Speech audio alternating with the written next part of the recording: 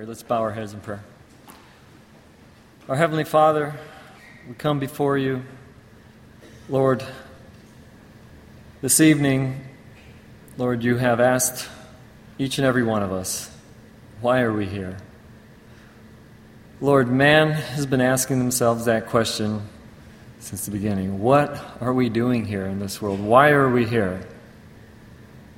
And Lord, you're now asking us, why are we here at camp this year? Lord, for some it may be a first time. For others it may be many times. For some, you don't know the Lord as your personal Lord and Savior. And for others you do. But yet the question is asked of us this evening, what are we doing here? Not only is the question asked, but Lord, you're telling us to turn to you. Lord, help those who do not know you as Lord and Savior to realize that there is only one way to eternal life. That, Lord, all the ambition, all the joy, all the fun, all the accolades, all the achievements that we can manage to muster up and show off is nothing but dust and rubble.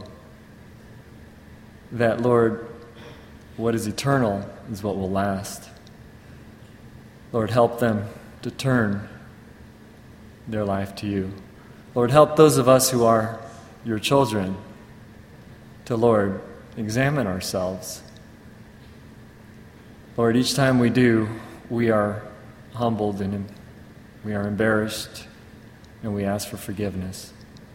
And help us, Lord, as we focus this week as Christians to turn to you. Lord, those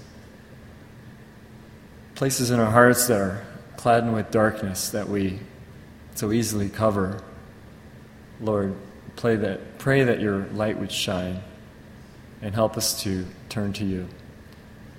Lord, your Son, the plan of salvation, your holiness, your awesomeness. We praise you and give you glory. In Jesus' name, amen.